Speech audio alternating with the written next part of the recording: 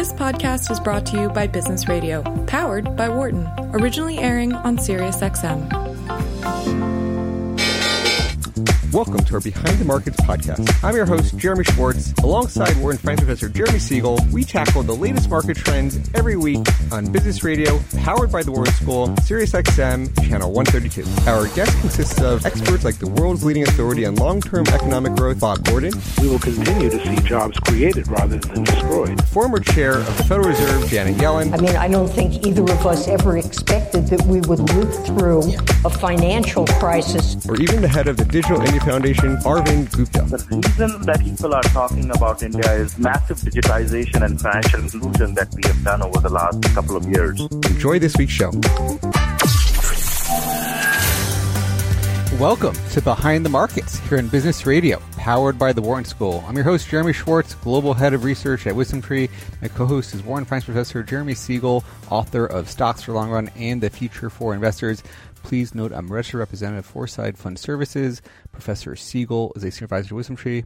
Our discussion is not tied to the offer or sale of investment products, and the views of our guests are their own and not those of WisdomTree's affiliates. We're going to have a really interesting show. We're going to get the Professor Siegel's commentary. We had the jobs report. We've got robust markets. Professor, how are you looking at things? So let's go through some of the important things. Employment was a little on the weak side, payroll a little below estimate. Unemployment actually continued to move down, though, 6-7. As I've said for months, all these reports are rear view mirror, and to understand the markets, you got to go into a forward mirror. Again, we're going through a dark tunnel now, but the light at the other end is getting brighter and brighter in terms of, the vaccine rolls out. In addition, we have had movement. We've been talking about this for several weeks, positive in the direction of a skinny stimulus bill. I would say it's definitely over a 50-50 chance now that something will be done. This is a big positive for the market. We would get through without it, but more stimulus there, more money there just keeps the fire going once the vaccine comes and people return to normal. That's a very, very positive aspect. On the political front, we had Chris Waller confirmed by the Fed. As you know, Judy Skelton is really not going to get confirmed. Chris Waller is very qualified. I was really disappointed. It was right along party lines. Almost all Democrats voted against him. He's a very qualified person. It's not just the Republicans who vote against Democrats. Democrats vote against the Republicans. I am very glad he has been confirmed now for a position at the board. Biden will have another confirmation for that he will make during the early stage of his presidency. We also have a little bit, maybe of a closer race in the Senate. It's 4.5 weeks away. It's very important. As we know, there have been some polls that have just come out that are more favorable for the Democrats, actually show the Democrats leading in both of those races, but it's still 4.5 weeks away. There's a tremendous amount of politics going on. There are Trump lawyers telling people not to vote because it's rigged, which, of course, would be a disaster for the Republicans. I think the Republicans will get their act together and push that vote through, and we will have at least one of those two, if not both of those, to be Republican and a Republican Senate. But that's not something that's in the bag. It is something clearly that we are watching over the next 4 weeks. Markets are, of course, looking towards the vaccine as they should. The reopening trade next year.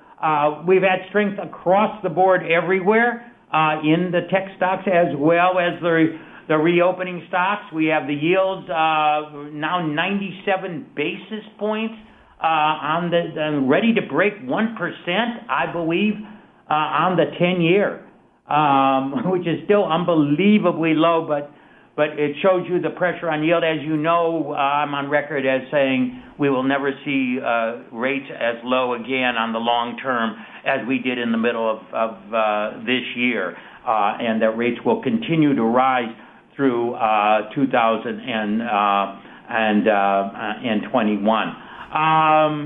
There's so many other things to talk about, but I think those are the highlights. Anything on your mind, Jeremy? Yeah, I mean, there's been a lot of rotation, since the vaccine. You're seeing some of that continue into this week. You got energy popping higher, maybe going with rates, maybe some of the fiscal stimulus. How much do you think is just mean reversion? How much is sort of actually real news here? Yeah, I see Brent at 49 and West Texas at 46. There wasn't, I think, an OPEC deal that was signed, but it's mostly reopening. I mean, that is getting it up. I mean, I was surprised it's as high as almost 50. We'll see if it stays there, but that clearly is a value stock play since energies are deep value, to say the least, with dividend yields of 8 to 10%.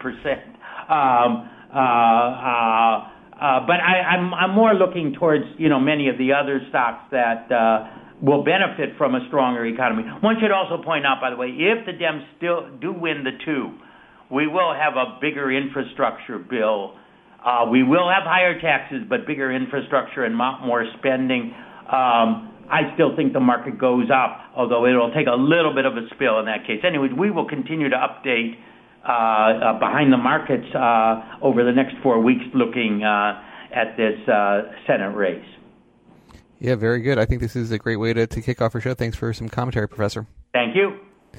Let me turn over the conversation. We have welcome back one of our regular guests, Marc Chandler, who's Managing Director, Chief Market Strategist at Bannockburn Global Forex. Marc, welcome back to Behind the Markets. Thanks for having me. Give us your current outlook as you think about the economy, as you think about all the global markets. You focus a lot on the currencies. How are you looking at the world today, Marc? Well, maybe the first place to begin for me would be the dollar, which has just, it's basically just fallen out of bed, not just against the euro or, one or two currencies, but the dollar's decline has been broad-based, including all the majors and most of the emerging market currencies.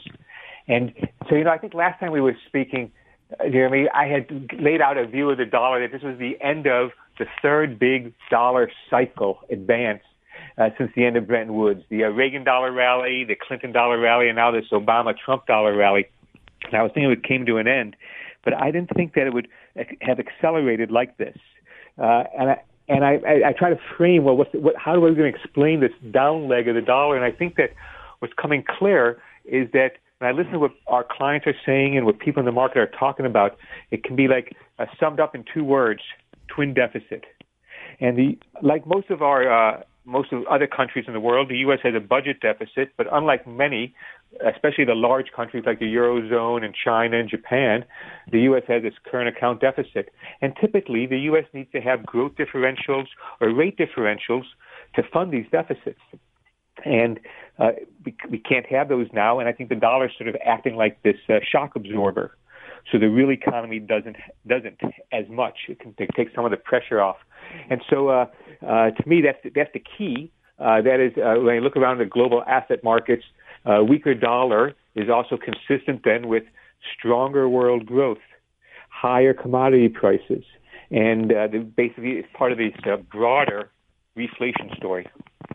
Now, when you think about how on the other side of every trade on currencies here, there's another currency that when you're short the dollar, you got to be long something else. When you think about who you'd want to be most long against the dollar, is it things like the euro? Is it developed currencies? Is it emerging markets? How are you thinking about just the rotation there?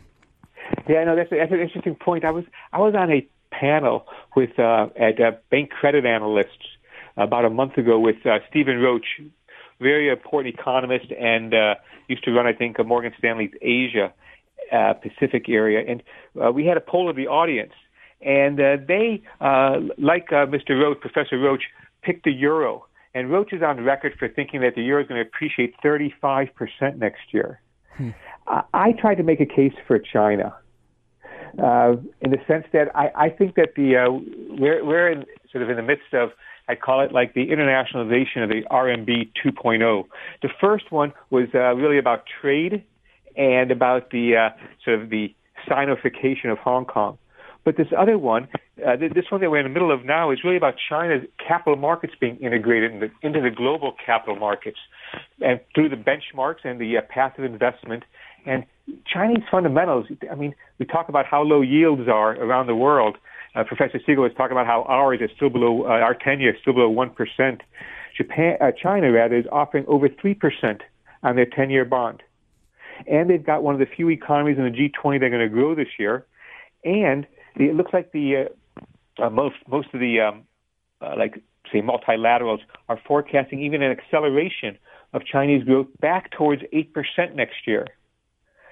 And so as China gets integrated into the global capital markets, I wonder if the RMB might be a better place when you think about the total return than the euro, which is still backed by negative interest rates and has some big political challenges, whether it's Brexit, Poland, Hungary, vetoing, blocking the next year's budget.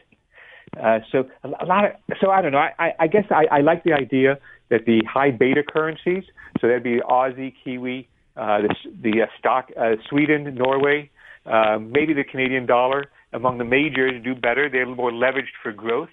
I wonder if Canada, on one hand, might have to have an early election. You know, Trudeau runs this minority government. Minority governments have an average lifespan about 2 years in Canada, and they're in the second half of theirs and meeting more resistance. And emerging markets, I'm still impressed with how well Mexico's doing. It's among the strongest currencies. Our T-bill in the U.S. pays about 7 basis points. Mexico's 4.25. It's got strong worker remittances coming into Mexico, trade surplus, and this high yield that's attracting portfolio flows. A lot of interesting stuff to drill in there, Marc. So certainly China was the front and center of the Trump administration, and and we go towards a Biden administration. Biden's saying he's not going to just remove tariffs right away. He's going to sort of see how sort of allies want to come together and deal with China. How do you think the political sphere comes into this view on China, and because there's been all these actions to, say, restrict some investments recently on Chinese companies, either delistings of U.S. listings or banning these military financing companies that the executive order from Trump. How do you think about the capital flows under a Biden versus Trump administration here? Yeah, no, I think that's important, and I think that I guess for me a couple of things. One, I'd say is it seems to me that, you know, even though it's, of course, as partisans, we have strong political convictions, strong recognition of differences between Republicans and Democrats. However, on foreign economic policy, I think that they're much closer together. And I think that there is a bipartisan, I think you see this in comments from both former President Clinton and Obama, that when President Xi became president for life, that sort of marked a turning point in the U.S. attitude towards China. And when I mean U.S. attitude, I mean the political elite, both parties. And so I think that the difference, I think, as you hinted at, was going to be more about tactics. I think it's going to be important to watch these capital markets, but just because the U.S. may ban, say, owning, today the I think it's the third largest oil company of China was sanctioned because they have military links. I don't think that would be enough in and of itself, given the mobility of capital, to block China from becoming more integrated. I think what happens is U.S. investors will just not participate in it. Do you see the sort of bonds? So far, the equity investors have included, like an MSCI and some of the other major index providers. WisdomTree has included more of the A shares in markets. Do you see the bonds as the sort of next part of why the capital flows are going to start going to China? Yeah, exactly. Because one of the things that will happen next year, but it was announced this year, is that I believe it's the some other bond indexes have begun including more of China mainland, and China has adjusted some of its rules to make it easier. And that's why I think that ultimately China does allow, or is allowing, the RMB to strengthen, because it knows that in order to be integrated into the global capital markets, people like you or I might buy Chinese stocks or bonds anticipating a total return. Given those macro fundamentals, what should stock market go up? A bond yield, get attractive bond yields, and you have to have a view on the currency. I think that if they purposely devalue the currency or keep it artificially weak, then that will discourage global investors, global savers, and global savers like us buying into China now as China's trying to clean up their own imbalances, domestic imbalances between, the high debt. You've seen several state-owned enterprises fail this year. And so I do think that the integration of both the stock and bond market is important. And, of course, bond markets international bond flows tend to be bigger than international equity flows. Yeah, we've had some currency. I've been having discussions with currency strategists who thinks that, getting Chinese bonds is one of the best investments that people can have for their bond allocations, given the negative real returns you're having in U.S. 10-years, the TIPS being negative real returns. He's looking for more access to direct Chinese bonds to replace his U.S. bonds. And so I think that's an interesting conversation there on sort of the capital flows to China. I want to come back to the developed euro situation where you said Roche has this 30% view. How do you think about the euro? I mean, that as it keeps strengthening, sometimes you get the central bankers there getting worried about the pressures that's going to put on the European economy. Where do you see the euro today? Yeah, no, I think it's true. Last time the euro came close to this 120 level, we had a flurry of comments from European officials warning about its strength and really its linkages, how a currency's strength is going to just exacerbate the deflationary pressures that Europe is facing. And I think that's been 4 months in a row now. They've had negative CPI levels. So I sort of think about the euro like this: that the big dollar, or the big euro decline began after, of course, its peak. Remember, it got to $1.60 back in early part of the crisis, 160 in July, I believe, of 2008. And it's been trending lower, more or less, since. And so what kind of levels should we be looking at on the upside? Well, by getting we've been in this range, 116, 120, basically 4 months, and we broke out of it this week. And so what does this mean? Where could we be going? And so I'm thinking that 125 is a reasonable level. That's the 2018 high. And that's not so far from where we've been. But, it's funny when we think about valuation in equities, there's agreed upon models to understand what a company is worth. People might disagree on what the appropriate model is, but there's a variety to choose from. And maybe to a lesser extent it's true in fixed income, but in currencies, it's really hard to get your hand around valuation. And so, of course, economists have these purchasing power parity levels as sort of the level that currencies ought to gravitate around in the long run. And so I ask myself, what other level should currencies gravitate around in the long run? And, of course, someone following prices, it's a long-run moving average. So I take a look at I keep an eye on the 10-year moving average for the euro, for the different currencies. 10 years, 120 months, and I find that measures of purchasing power parity that's like a good first approximation. And right now, it's coming in near current levels, around 121. We haven't been above that like kind of 10-year moving average since, say, 2014, early 2015. So I think the 125, I think, is conservative. And I think that before this move is over, before this dollar's down move is over, I think that the euro will be back closer to 140. Really interesting. I think, always you think about when sentiment shifts one way or the other, and it moves quickly. I think the sentiment has definitely lined up for a weak dollar. So it's interesting to hear where, the other side is. And it definitely, so 140 as a high level is interesting. What about the yen? The yen has been stuck, it had peaked out, in terms of weakening. It got down to 120 yen. Now we're at like 104. It doesn't seem to be doing much. It sort of, ultimately has been this risk on, risk off type currency. Where do you say the yen is in that path also? Yeah, so the yen is harder for me to, as an alternative. So I sort of see the euro as sort of like the UNCOLA, the non-dollar, as the second biggest currency by various measures in the world. While the yen is still, I find it to be less important in the world economy and less. There's days where I try to keep almost London hours here on the East Coast of the U.S.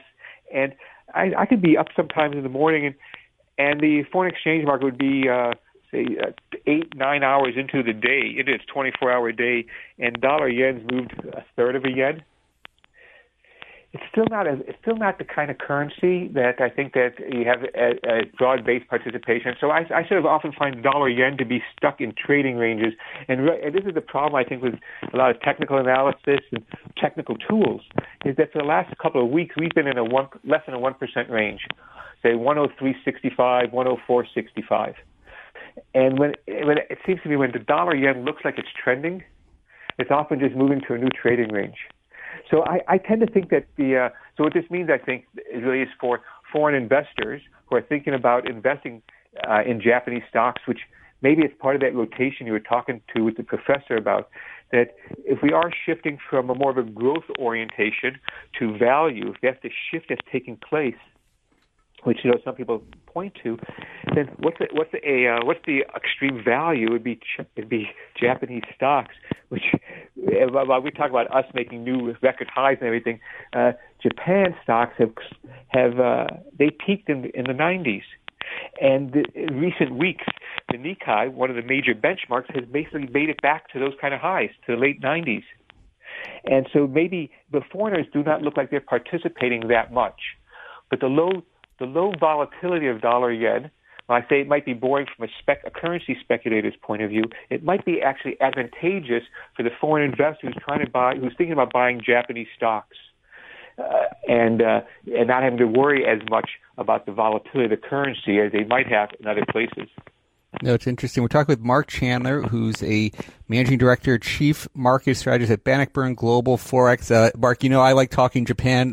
One of the things we've been talking about is Warren Buffett coming into Japan. He's been one, these ultimate value investors, buying 5 of these companies there that are these sort of bigger enterprises, have a lot of investments within them, but sort of these trading companies that's like a gateway to sort of venture capital and all sorts of business in Japan, but also sort of commodities. But he's done it without having any yen risk. Like he sort of made these hedges so that he could be neutral the currency.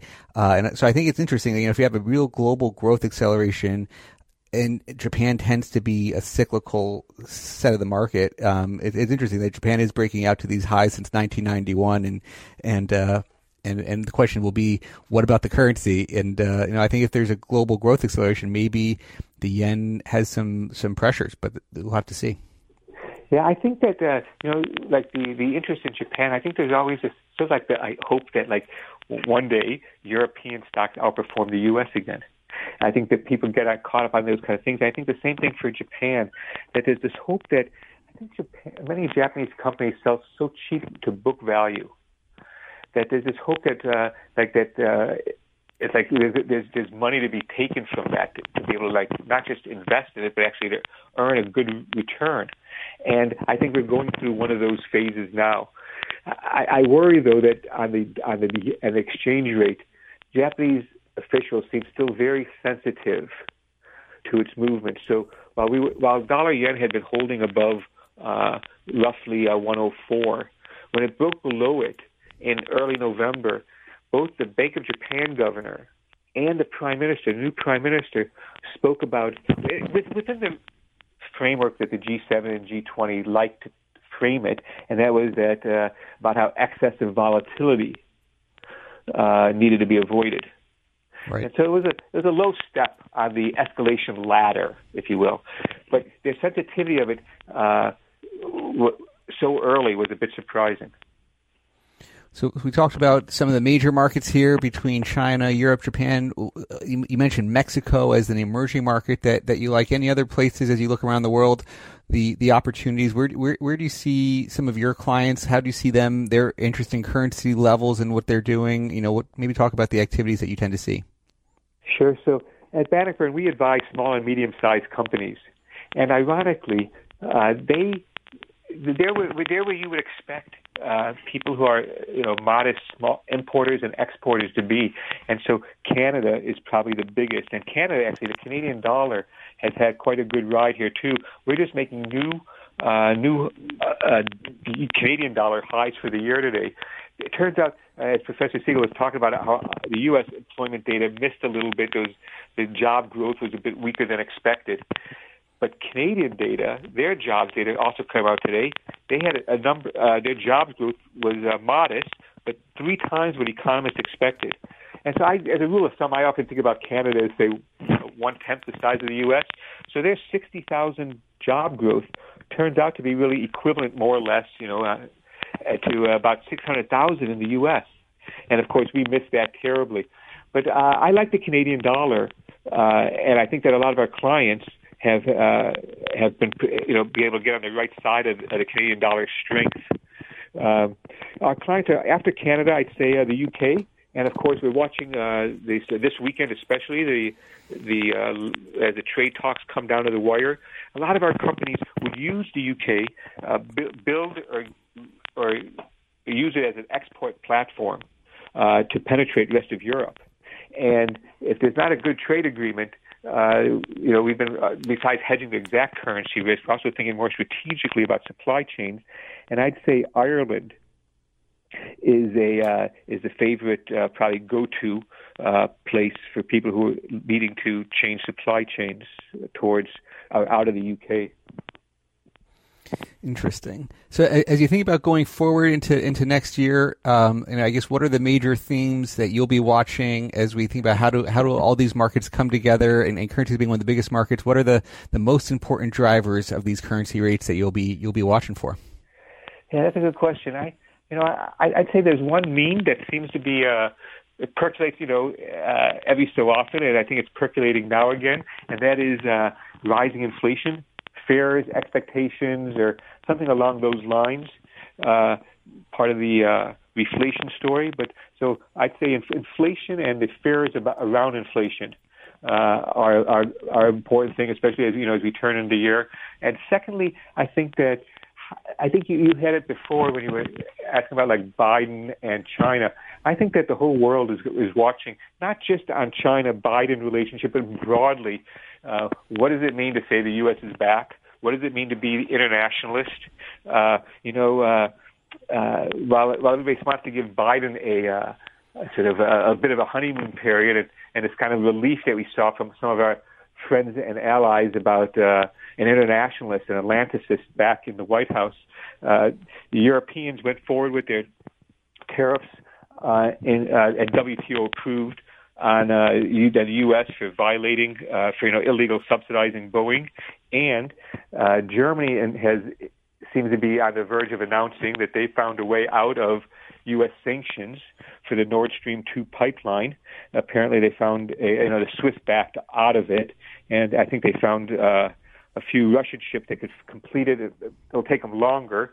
But they're still going ahead with these issues, which here, too, just like in China, I think there's some bipartisan.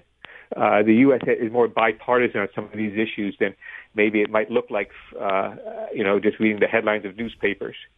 So I think that the inflation story, how the U.S. reemerges, the first 100 days of Biden, and then I think the broader investment climate shaped by progress with the COVID vaccine. Well, Marc, this has been a fun conversation as always. Any closing thoughts or any place people should look for staying up to date with your views? Well, thanks. I keep a macro blog on Marc to Market. That's Marc with a C. I think that it's been a tough year for everybody. I think many of us, including myself, are just amazed by the kind of returns that have happened in the stock market, and even in the recent weeks, how the stock market's broadened out to include. I'm watching the Russell 2000 as a broad measure. So I think that it's the non-economic challenges that seem to be more serious. Well, Marc, thanks for being with us on the program again. Have a good rest of the 2020, and we'll chat with you again in the new year. Thank you. Good luck to everybody. Thanks for listening to the Behind the Markets podcast. If you want to learn more about WisdomTree, visit wisdomtree.com. You can also follow me on Twitter at Jeremy D. Schwartz. I'd like to thank Patty Hall for producing our live program on SiriusXM Channel 132 and our podcast producer, Daniel Bruno. Join us next week for another edition of the show. For more insight from Business Radio, please visit businessradio.wharton.upenn.edu.